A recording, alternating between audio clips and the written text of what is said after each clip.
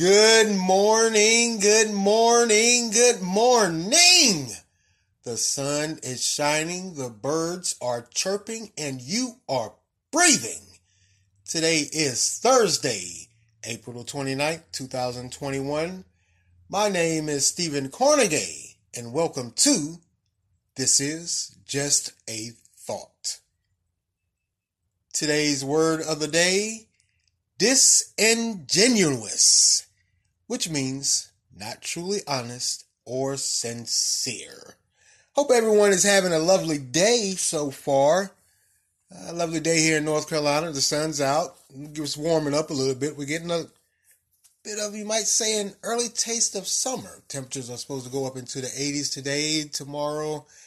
I'm not too sure about the weekend.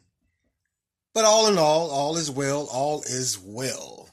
Well, looks like President Joe Biden gave a speech last night to the joint session of Congress after today is actually his 100th day. So he went before Congress last night. A lot of, I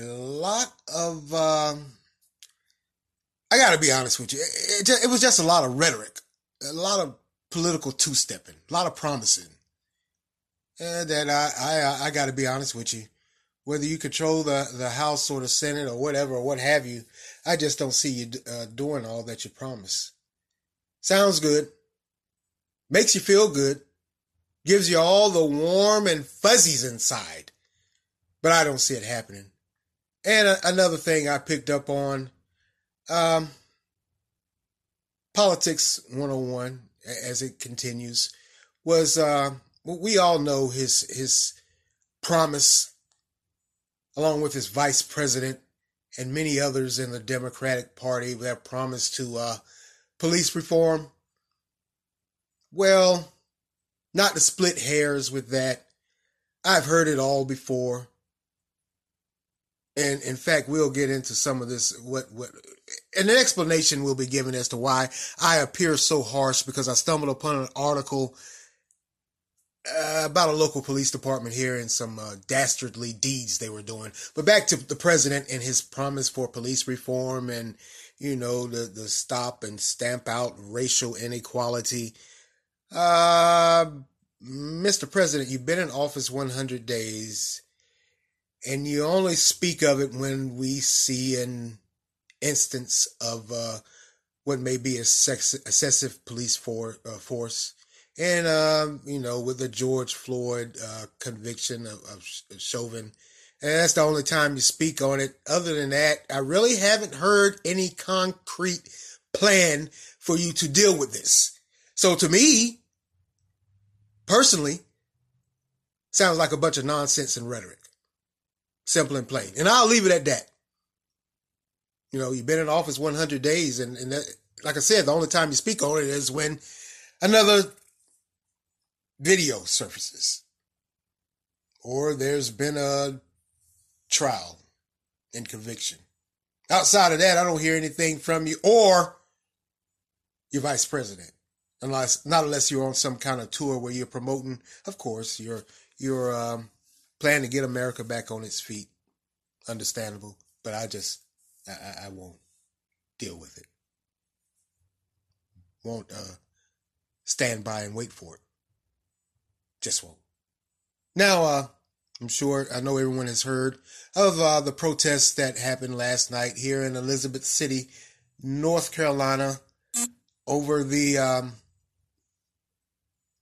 killing of a gentleman here by the Pasquotank Sheriff's Department when they were going to execute a drug warrant. Well, protests have erupted here, of course. I guess, in addition to the killing, what they're also protesting is the release or lack thereof of the release of the body cam footage of what actually happened. The family has seen a 20-second redacted version of the video or of the footage. Well, a judge ruled yesterday that he's going to give, of course, the family rights to see I believe the full video footage. But he's going to withhold the public being able to see it for 30 to 45 days until after the investigation, or if they've gotten, or to allow them to get further along in their investigation of what happened. So protests erupted. By the way, Elizabeth City is under a curfew from 8 p.m. to 6 a.m. So arrests were made last night at 11. That's 3 hours after the curfew. I don't believe that there was any violence. Excuse me. I don't believe there was any violence or whatever, but yeah, arrests were made and people are up in rage, rightfully so. Because one of the things that came out due to an independent autopsy performed by the family, there was a shot to the back of his head. So they're calling it execution. Well, we will see what happens with this, where this is going. Heart goes out to the family and his children. Drug dealer or no drug dealer, however many time felon or however many time felon he is or was, it is still a human being, and that family is most definitely, rightfully so, hurting. Now, I understand the protests because of the killing. You know, he was driving away or whatever. But, you know, the body cam footage here in North Carolina is protected by a law that says, you know, the public can't access it. You know, you have to go through the courts. Even for the news media, they have to go through the court system. They have a law that was signed in 2020 that pretty much said, no, you can't just release the body cam footage. As far as, for me, I really don't understand why the public needs to see it. It's none of your business. The family needs to see it. And then they should be able to decide, hey, whether or not they want the rest of the public to see it. If that makes any sense. It's none of your business. It just isn't. And I also have a problem with releasing this body cam footage during the investigation or shortly thereafter or whatever or what have you. Heaven forbids you have to go to court and just in case there is a jury seated and they see this multiple times, just like with George Floyd. They see this multiple times. How can they render a verdict? Bias. If you're seeing it every hour or every 30 minutes or every hour on an hour or however many times you scroll your social media feed. I just don't think it needs to be shown before you completed a full investigation. And I don't think maybe they can get the case investigated in 30 to 45 days. Who knows? Hey, what do I know? Anyway, like I said, prayers for that family are very much needed. Drug dealer or no drug dealer, repeated felon or no repeated felon, that was still a human life. Now, let's move forward. And I alluded to this earlier when I was speaking of the president and his fervent effort to deal with police misconduct or police brutality or police excessive force or police killings of unarmed black men. Well, let's get into it. Something stinks here in Raleigh, North Carolina. The Raleigh Police Department finds itself in the hot seat, and it stinks. Now, in 2018, police arrested a local homeless man nicknamed Aspirin. He was nicknamed Aspirin because he allegedly was crushing up aspirin and selling it as cocaine. He was arrested, but somehow, some way, he became a confidential informant. How does that work? I guess apparently that's how it works, or apparently here how it goes. Now, he would call in and claim to have a deal set up to buy heroin, working with the police. He was a confidential informant, so he would call him up and say, hey, I got such and such that's going to buy or sell me some heroin, and I guess he needed some money to make the deal, to make it look plausible. Then the officer, of course, or detective would meet up with him, and Aspirin would go and make the deal. Now, go and make the deal, but again, somehow, some way, he would obscure his camera, and I guess his microphone also, because I would guess they would have audio. Somehow, some way, he would obscure the camera to make the deal. Now, there's a lawsuit brewing, and we'll get into that, because you got to hear this story. It's sickening. It stinks. Now, in fact, the lawsuit clearly states that it's unclear what transpired at these deals because he had his camera obscured, covered it up in the microphone. And it's also unclear whether anyone actually sold anything to old, reliable, trustworthy, A1 confidential informant Aspirin. Okay, there's one red flag. You don't have any video or audio of this guy doing a drug transaction that you gave him money? Now he would return. He returned a total of 16 times, by the way.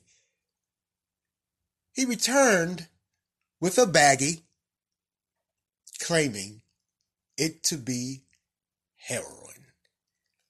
But later, after, and also in some instances of field testing being performed to see exactly what it was, and then it was even transported to the state lab for analysis. The alleged heroin was actually your easily purchased in any convenience store, grocery store, drugstore. Your easily purchased brown sugar. But despite the test, the RPD detective was still making arrests. Hold up. Wait a minute. You got one, he covered up the camera and the microphone. He couldn't hear or actually see what was transpiring. Then when you test the product that he brings back and say he purchased, turns out to be brown sugar. Some of it you did right on the streets. Some you sent to the lab, and okay, there's your second red flag. He's leading you along, and you're still paying him money, and you're still using him as a confidential informant. So much so, like I said, it was a total of 16 transactions between 2018 through 2020. So this went on for the better part of 2 years. 16 total transactions. 15 of which were for heroin and one for marijuana. I wonder where that one for marijuana came from. How did that play into it? Now, despite also, here's your third red flag. Another officer that was with the detective that's mentioned in the lawsuit, because I guess they're trying to pin it all on him because it was his CI. So another officer who had also tested it in the field, he said, hey, wait a minute, man, this isn't heroin. We can't identify what it is. So that's how it got to the state. That's when the state determined, hey, this is brown sugar, it's not heroin. Another officer raised another red flag. So that's 3. You got 3 red flags. One of your officers or those that are working with you are saying, wait a minute, this is not it. What is this guy doing? Now the lawsuit is brewing, but the kicker for me, that you had all of these red flags and you still arrested people for selling heroin and distributing heroin. He arrested them. You know, the people, rightfully so, are suing for unlawful arrest and detention, and are also alleging discrimination. All 16 were black that were arrested. Black Americans. Now, named in the lawsuit are, of course, the detective, 5 fellow officers, and 2 supervisors. A sergeant and a captain. You think they would know, because the guy that told him, the other officer the first officer that told him, hey, wait a minute, this isn't it. We tested it. It's not heroin. He went up the chain after the detective still made the arrest. He went up the chain and he said, hey, wait a minute. We got a problem here.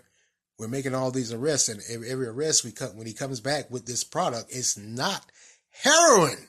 It's not. It's brown sugar. But they still arrested these people. And this sergeant and captain and the other officers, by the way, are still on the job.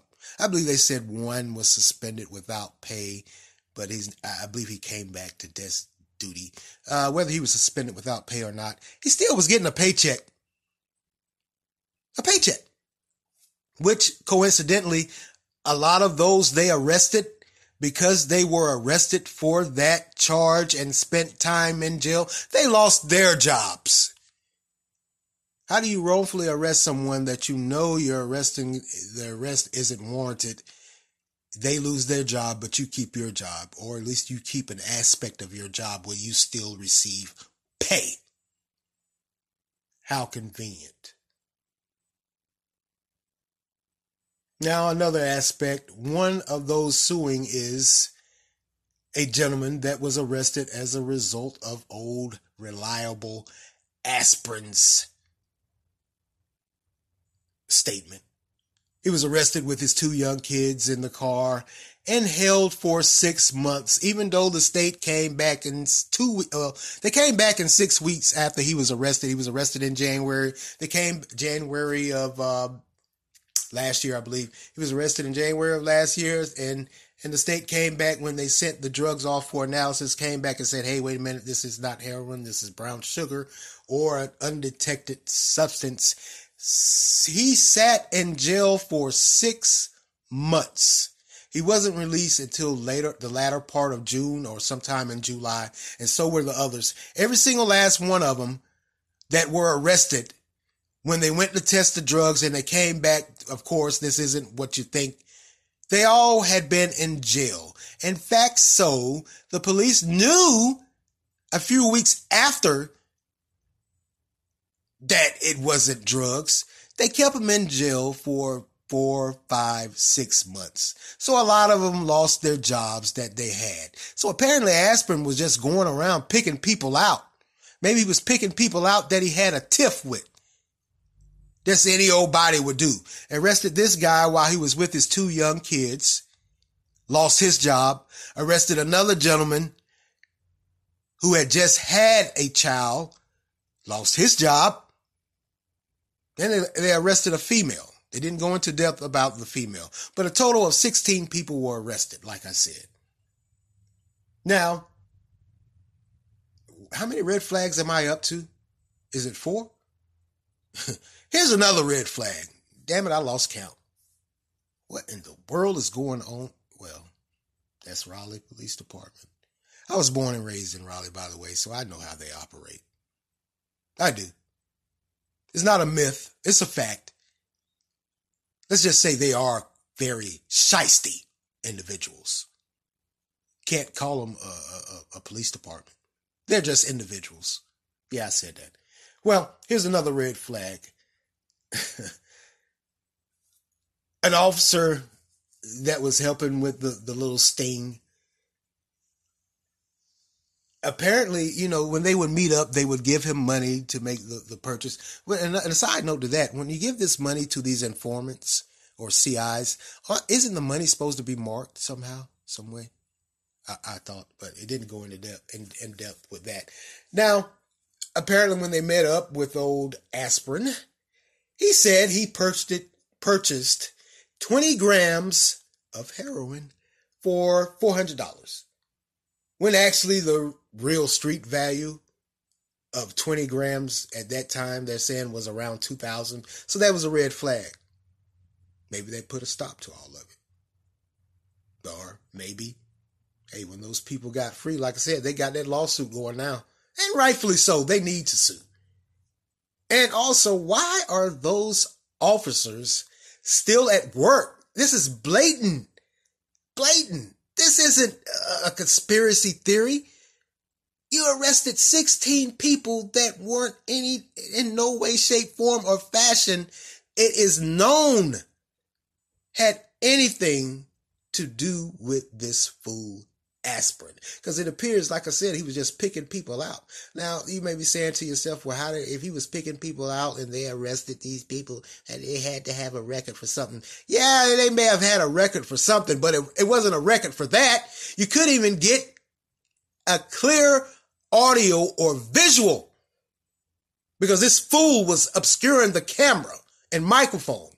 But yet and still you arrested them because they had a previous record, baby. Lord. Oh, it's not funny. It's disgusting. It's despicable. Now, of course, all the charges, once they found out what was going on, miraculously, the DA dropped the charges. Woo, kudos for you. Great job. Great investigative work there, District Attorney's Office of Raleigh. Did a great job. Great service. Woohoo, yay. Now, the state's coming in. The state is involved. And also the state is investigating, and internal affairs are investigating also. Like I said, they're still working with Paydo. Now, here's what the DA had to say. Now, I'm just going to tell you what she said, or the representative said, because I don't want you to think that I'm being biased here, or that I'm flat out being a prick. Yeah, I am. Because the response sounds typical. The DA goes on to say, as many as 12 prosecutors or more work the specific division for narcotics. They have a heavy caseload. Evidence findings or red flags aren't linked. Now, however, we have a new system in place to assure nothing like this happens again. Oh, wow. Thank you. Oh, what's your system? How did you, shouldn't there already have been a system in place to make sure you aren't, I don't know, locking innocent people up? One, because of some simple-minded confidential informant, and the other just because they're black. Yeah, there is some racial discrimination in this case, folks. You gotta admit it. You got to admit it. Man, it is blatant. It's here. It's there. It's staring you right in your face. Raleigh Police Department. What in the entire world is going on here? You know, I was born and raised in Raleigh.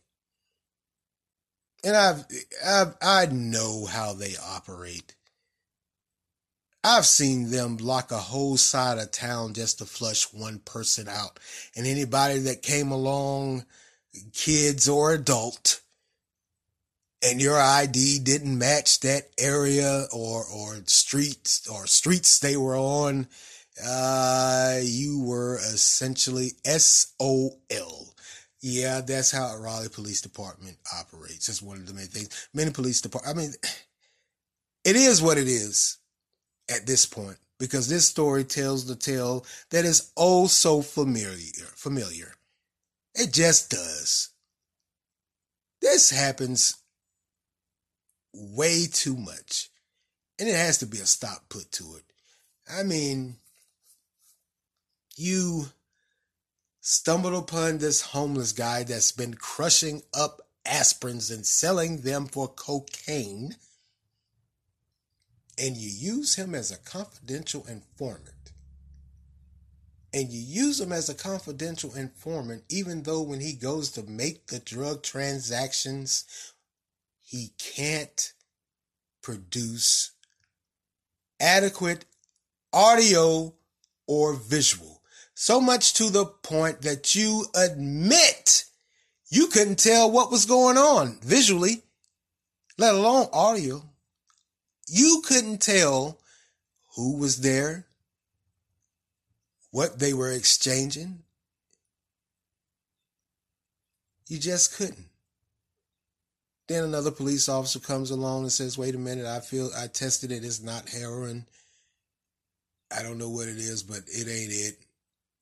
And you still go forward with the arrest. You arrest people that were out.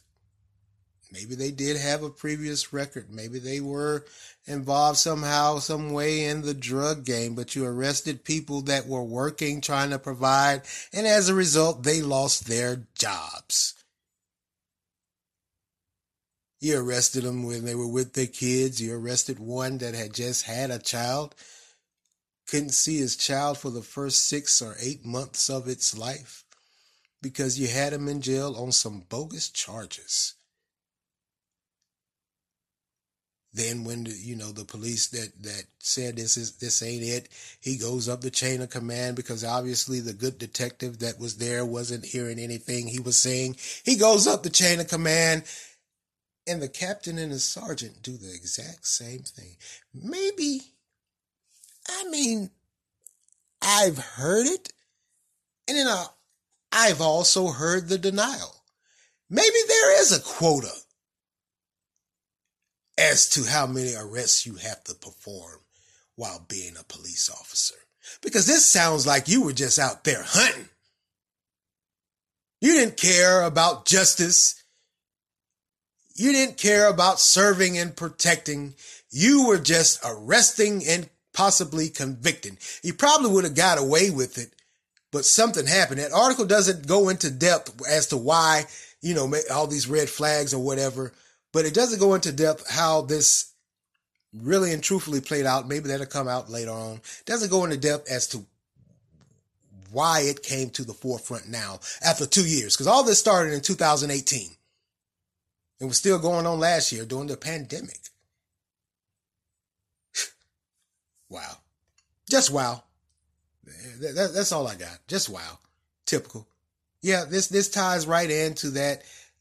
People are protesting and raising hell about police brutality and police misconduct. Here's a prime example right in your own backyard. You don't have to go up to New York or California or Atlanta or wherever in the United States. It's right here. Been here. Yeah, I said that. We know this. This isn't new. This just tells you a recent tale, if anything.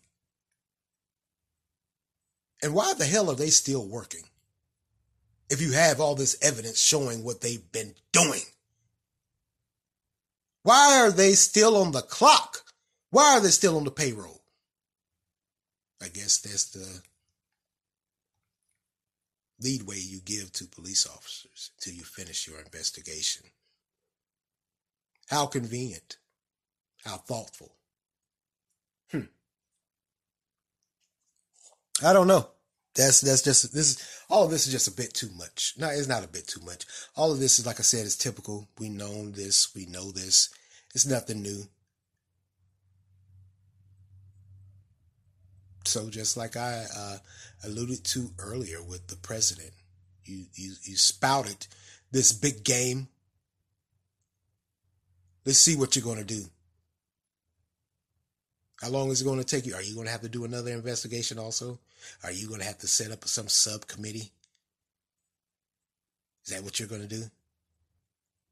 To investigate, gather information, statistics? Because when you go to wherever you need to go, you want to have all your information, all your ducks in a row. Okay, well, all right. Oh, boy. All right, we're going to move on. I'm going to move on. I spent more than enough time dealing with that foolishness because that's what it is foolishness. Now, earlier this week, I did a podcast on the decline in black church affiliation, or the decline in black church membership and affiliation, I should say. Because the second part of that Pew Research study has come out with some more interesting details, or it's expounded on it a little bit, let's just say. Now, what they're terming, and what these people also are terming themselves as, the black nuns, and that's Nones, the black nuns, not to be confused with those from the Catholic religion. They're calling themselves the black nuns, Nones, are people who describe themselves religiously as nothing in particular. They are agnostic or atheists. Now, this Pew Research Center report called Faith Among Black Americans, that was conducted in late 2019 through mid 2020, in which these findings were released in March of 2021, last month.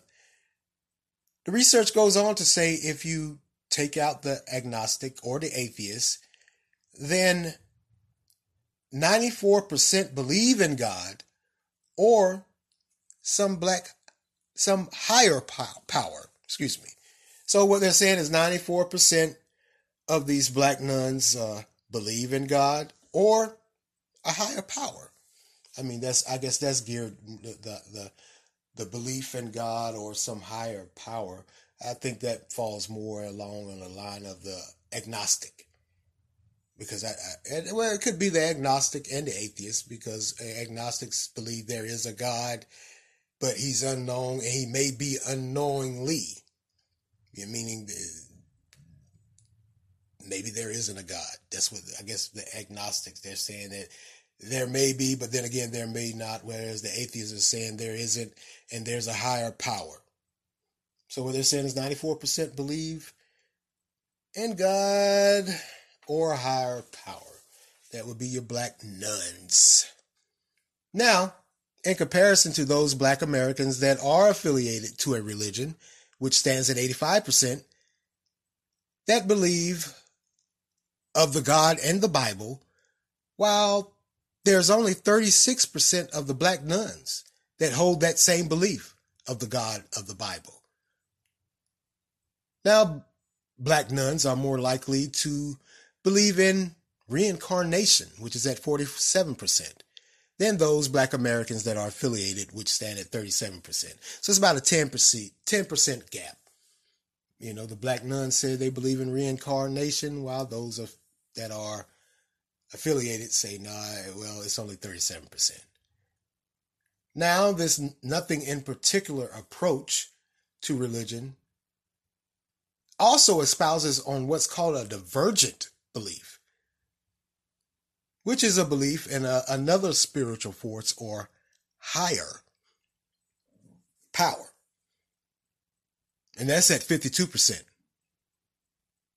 Now, the divergent belief that there's of course they're saying they believe that there is another spiritual force or a higher power outside of God. And this nothing in particular approach is pretty much for those that don't go to church or they have limited church visits. Because they say they can't find a particular church that aligns with what they believe. Or there's some that say also they can't find a particular church because of all the church politics that goes along with it, which, like I said before, is very understandable. That aspect of not being able to find a church because of church politics. You got people in there, they're got their own agenda. Sometimes when, those people, they appear to, in no way, shape, form, or fashion, not only following the church doctrine, but aren't even adhering to anything in the Bible. They have their own agenda, their own way of doing things, their own spiritual belief, and they believe this is how it is. I've met some of them. Not very pleasing people to be around, let me say that. Because like I said, a lot of times when you sit down and talk to them, it's me, me, me, me, me, me, me, me. Nothing goes back to the Bible or God. They have their own agenda. So I can understand, I can understand when those say they have a nothing in particular approach to religion because of foolishness like that. But you're still supposed to have that one-on-one working relationship with God, I believe. But crazy as it sounds, how can they have that one-on-one working relationship with God when they never been taught that? Like I said, I've gone into a church and the whole sermon's been about money. I sat there for an hour and a half, 2 hours listening to a guy talk to me about money. I've given my money to him. Yeah, well, I won't get on that. I won't tear off on that tantrum this morning. So let's move on here. 81, like I said, 81% of black nuns also say they never or seldom go to church. Just like I said. But they are more likely to pray at least once a month. That's a problem in that. That might be a problem. But that goes back to that one-on-one working relationship with God. And a lot of people, you know what I've discovered? It sounds foolish, but a lot of people don't understand that aspect of your personal being or personal welfare. They think they're supposed to go to the preacher because that's how, preacher or pastor or bishop, because that's how religion was given to them. You know, a lot of people say, I don't like reading the Bible or whatever. Or I've even heard people say, I don't know how to pray. But I'm thinking to myself, I guess it's a generation. It is a generational thing because I'm thinking to myself when I hear this, I don't know how to pray, but you go to church. What? I mean, isn't that what you're supposed to be? One of the things you're supposed to be taught, how to pray, how to talk to God, how to communicate to God, how to ask him. No, I go to my pastor. Go to you. Well, yeah, I mean, the pastor is there to help you along the way, but you still, and this whole thing goes back to what I said about the not having a one-on-one working relationship with God. Like I said, when that person told me, I don't know how to pray. How do you not know how to pray? What do you mean? And then they explained. And there I saw, my eyes were open. So this black nuns or nothing in particular approach to religion, this is this is the result of that mindset or belief or teaching that pastor is a quick link to God. Yeah, I said that. And it was going to piss a lot of people off. Because what these articles that I've read and I've talked about, it all goes to you as the individual, you as the being, not having a one-on-one working relationship with God. How can you go through your adult life and say, I don't know how to pray? I've always had someone to pray for me. And there's nothing wrong with having someone to pray for you. Hey, I mean, yeah, you do need people to pray for you, but you're still supposed to have a one-on-one working relationship with God yourself. So I think maybe I'm wrong. Maybe it's a naivete on my part. Hey, what do I know? It's worked for me all these years. I mean, I'm not the most religious person you're going to find, but I do know God. Now, as far as those that say that there's a higher supreme being, I can't, nah. You know, they say there is no God, there's a higher being that we should go to. I think those people are those that have maybe were one point in time in church and got in there and got fed up with all of that nonsense. I mean, I have to tell you, and I'm sure a lot of you have discovered very much like I have, you have to be mindful of the information that you allow to be inputted into your brain. And not only do you have to be aware and on alert of what information is inputted into your brain, you have to be aware and alerted as to who or whom is putting it in there.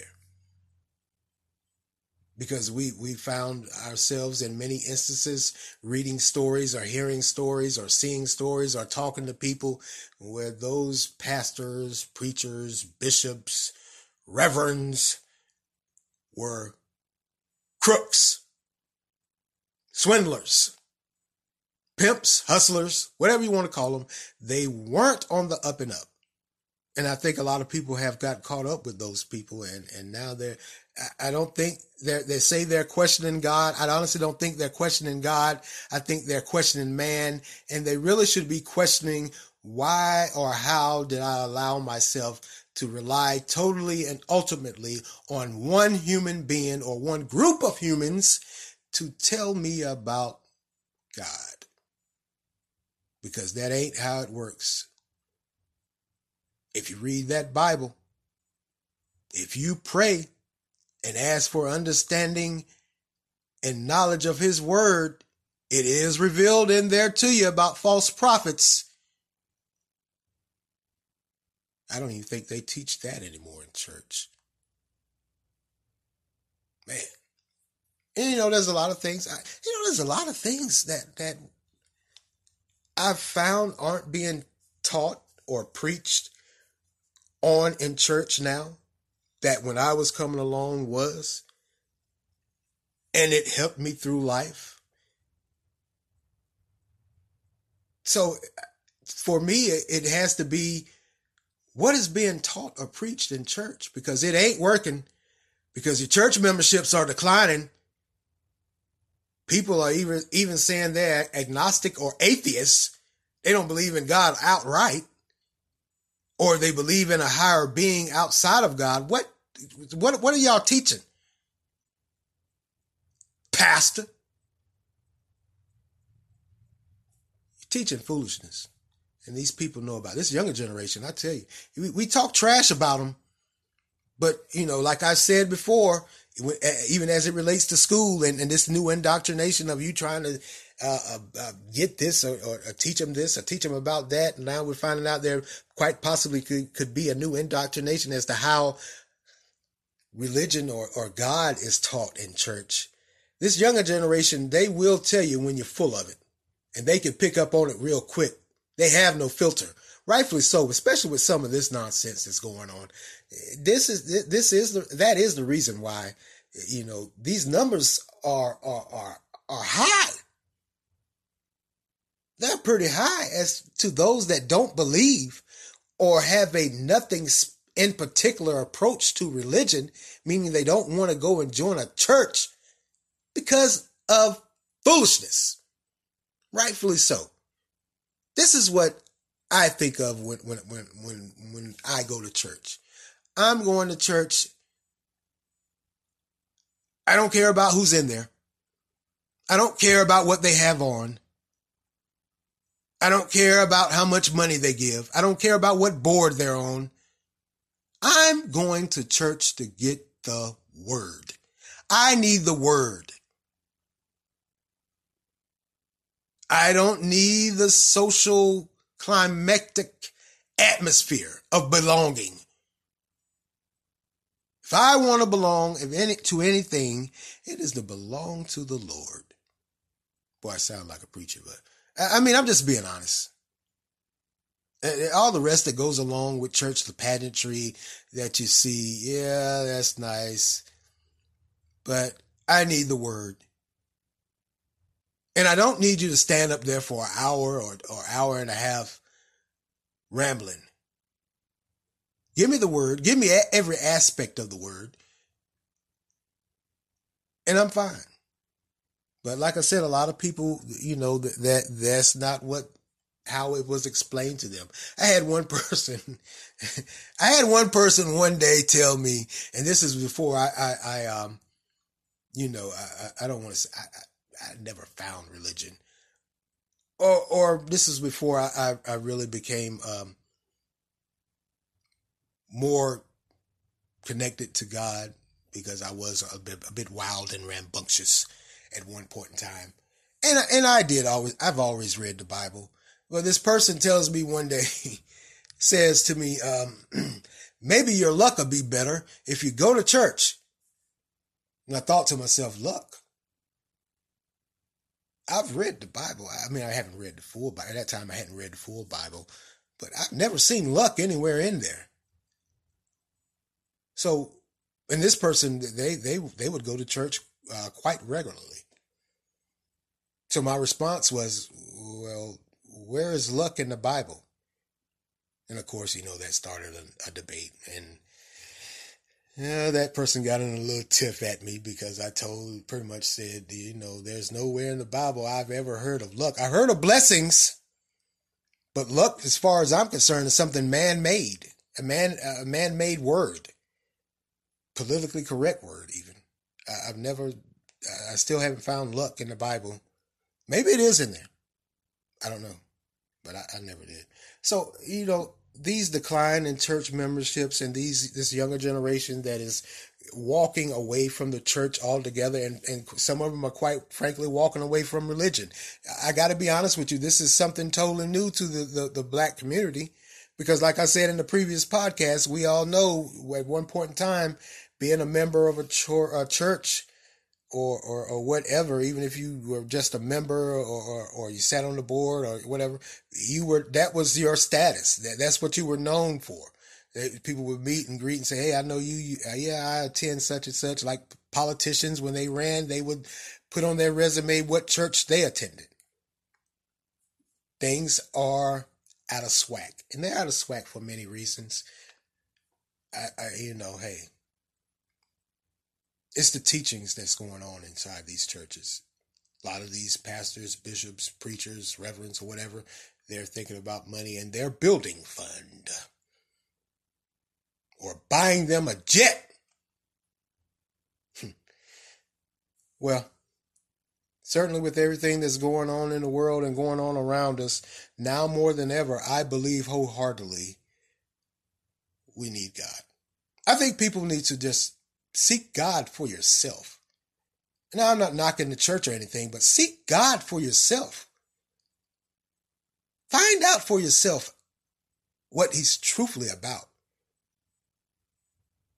Because when I finally decided to settle down and stop being a wild, crazy nut job, I was so amazed.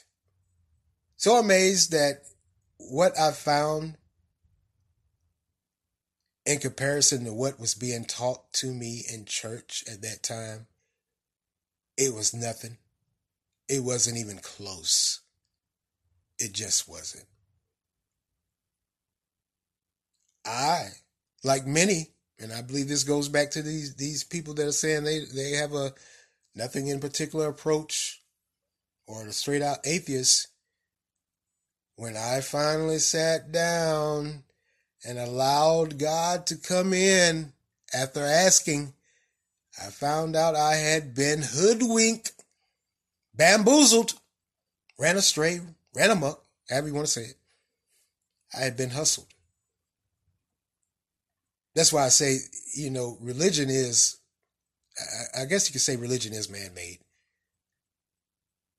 But spirituality to me is you having that one-on-one working relationship with God, because that will ground you on so many levels.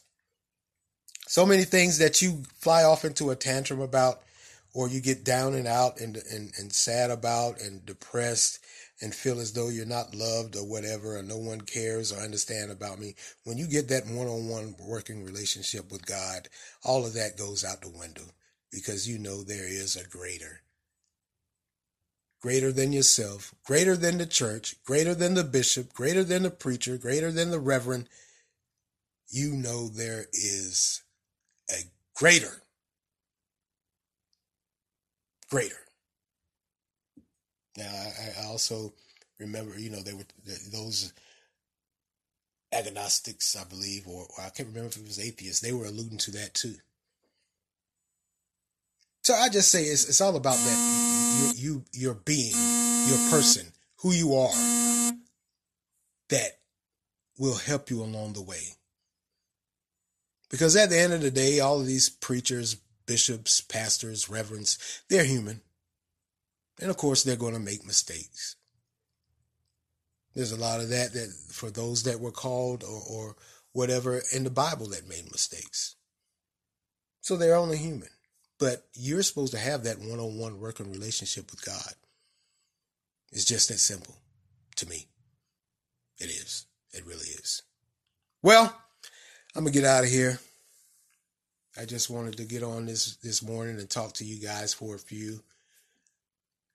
I don't know what I'll do today. I'm off. Maybe I'll relax. I would say I would watch. I usually record one of my favorite shows, and I usually catch it, if not that night, or even if I watch it that night, Wednesday night, I'll go back and watch it again on Thursday. Snowfall, it was the season finale last week. I don't know if any of you guys watched Snowfall, but man, that is a great show. That is arguably, in my opinion, John Singleton's best work.